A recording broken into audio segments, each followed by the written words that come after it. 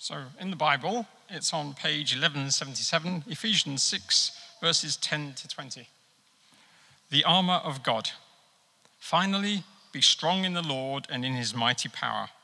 Put on the full armor of God so that you can take your stand against the devil's schemes.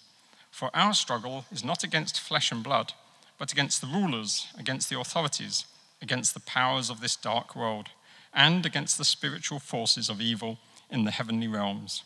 Therefore, put on the full armor of God, so that when the day of evil comes, you may be able to stand your ground, and, after you have done everything, to stand.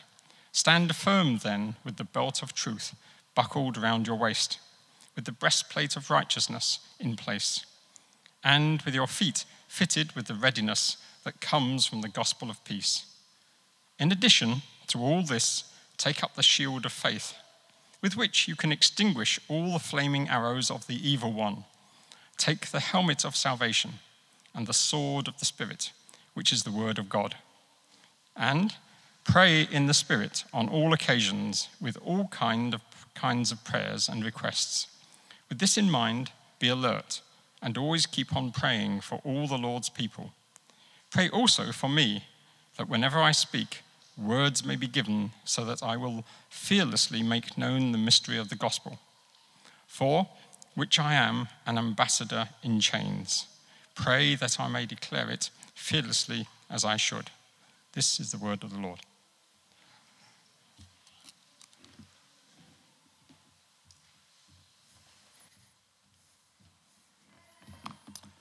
Well, we've been talking the last few weeks about being clothed with power, and particularly we've been using this passage in Ephesians where the image that Paul uses is that of a soldier.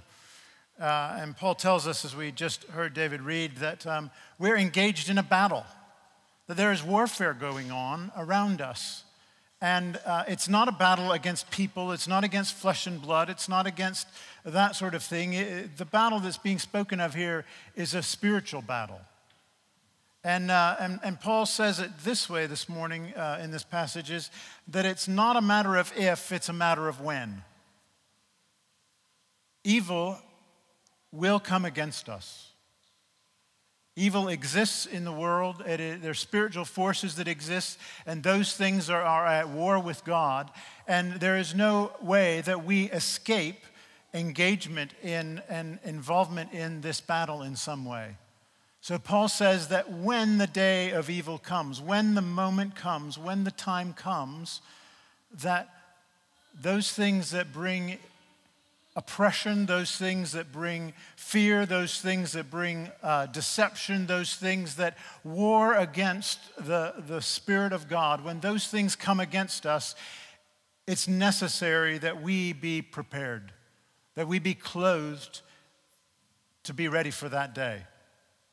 And so the clothing that he talks about here is spiritual clothing, because the battle is spiritual. And it's unavoidable. So he begins to talk to us about spiritual clothing, things that we prepare ourselves with for when the day comes. We started off talking about the belt of truth, and when we talked about the belt of truth, we were talking about how that deals with our identity, the truth of who we are, the truth of who God is and who God's created us to be. And last week, Andy was sharing with us about the breastplate of righteousness, that we are protected not because we're righteous, not because we do the right things. We're protected because God is righteous, and he takes his righteousness and he clothes us in that righteousness. And today we come to feet. Feet are funny things, aren't they? Particularly, Paul uses the imagery of shoes. He says that if we're going to be prepared, we need something on our feet. We need, shoes are those things that they are that sort of place of connection between us and the ground or whatever we're standing on. It's really hard to be sure-footed if we don't have shoes that are appropriate for the conditions. Years ago, Shelley and I were getting ready to move to the mountains, and I realized I didn't have any boots. That I needed boots if I was going to live in the mountains, something that I could be hiking in and that sort of thing. And there was lots of rough terrain around us, and so I went to the store and I bought a pair of really nice boots. I mean, they were really nice looking boots, and they were Nikes, and they were brand new sort of design and everything, and they had this real rugged sort of like V-shaped sort of triangles for the sole of the shoe. And we moved to the mountains, and I would wear them and hike in them and everything was really great. They were great until it snowed. And one day I walked out into the snow in my boots, and as I walked out, I was sort of on a bit of an incline, sort of going at an angle, and all of a sudden I planted my feet and started walking, and I just started sliding to the side. Because as nice as the sort of grip was, the grip didn't have there was no traction going sideways whatsoever. It was just this V's that sort of all the way up, and there was no cut or anything that gave you any traction. So if you walked straight forward on the snow, you were fine. But if you were off just a little bit, you just went, ooh, like this. And all of a sudden, I went from being very sure-footed to being very unstable in the snow, and I would walk in my boots, and I'd just like be sliding all around. And Paul says that if we're going to be prepared for spiritual battle, it matters what we have on our feet, because we need to be able to be sure-footed. In fact, the image he gives us is that the battle that we're engaged in, we're called to stand, to take defensive posture. That attack is going to come, and we have to be able to stand, and in order to be able to stand, we have to be sure-footed. And what Paul says about being sure-footed is that we need to put on our feet the gospel of peace, the good news of peace. And just quickly this morning, 3 ways that we experience the gospel of peace, 3 ways we wrap our feet in the peace and the good news that God brings to us. The first is that we have peace with God. This battle that we're engaged in is against, as I said earlier, the forces that want to come against God's rule and God's reign and his authority in the world around us. And there usually, in most of us, there rages a battle. In fact, in all of us, there rages a battle. And that is a battle with God, the creator of the universe. And God said that he came to reconcile us to himself through Jesus Christ. And it is through the person of Jesus Christ that we are reconciled to God and we can live at peace with God.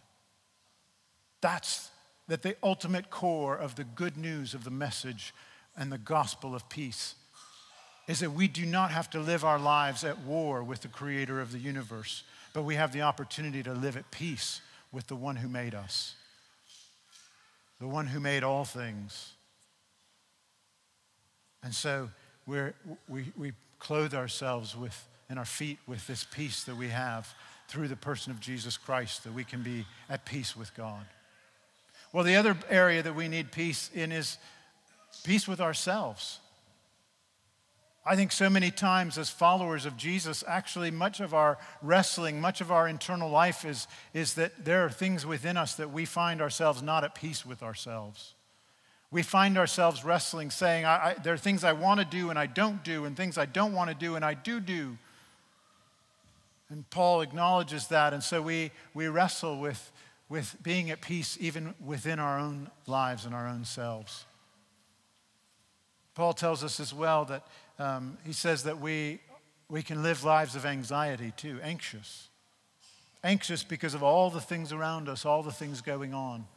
And Paul says this, that if we will take those things, those places of anxiety in our lives, and we'll cast them on the Lord, if we'll take them to the Lord in prayer, that if we will commit them into his hands, if we will let go of them and give them over to him, he says this, he says that we will have a peace that passes all understanding, a peace that we can't comprehend where it came from. Because instead of wrestling with our own selves, we can find ourselves at peace with ourselves because of who God is and what Jesus has done for us. Well, lastly, and in closing, is we have an opportunity to be at peace with our neighbor. Paul somewhere else later on will say this as well, that we have this opportunity. He calls us to live at peace with our neighbor, but I love that he says, as much as it has to do with us. Because as you know, I'm guessing that maybe you've had a neighbor from time to time that hasn't been so easy to live at peace with. We can't control them and their actions and their behaviors and all of those sorts of things. But what we can do is we can choose how we respond. We can choose how we present ourselves. We can choose how we interact. And so as much as it is up to us, if we have peace with God and we're at peace within ourselves, we can, as much as it's up to us, live at peace with our neighbor. Paul earlier in Ephesians put it this way, talking about peace. He said that Jew and Gentile, in his world, the two polar extremes, he said, could be reconciled through Jesus. How much more can we be reconciled with our neighbors because of what God's done for us? And so that's what he calls us to wrap around our feet so that we can be sure-footed, so that we can be secure in where we stand, so that when evil and things come against us, we can stand firm because of the peace that God has given to us. So I would just ask you today as we close, just wonder today in your own hearts, not asking for a response or anything, but just in your own heart, where are you struggling with peace right now? Is it peace with a neighbor? Is it peace with a friend or a family member or somebody you know that the relationship you know is not a peaceful one at the moment? Is the place that you're longing for peace right now within yourself, within the battle of your own mind, coming to peace? Or maybe this morning, the place where you recognize the need for peace is you recognize that there's something within you that is fighting against the creator of this universe. And it's peace with God that you need the most today. Today, I just want to encourage you. Peace is available. He is the God of all peace. And the message is there is good news. The good news of the peace that God's given to us. Amen.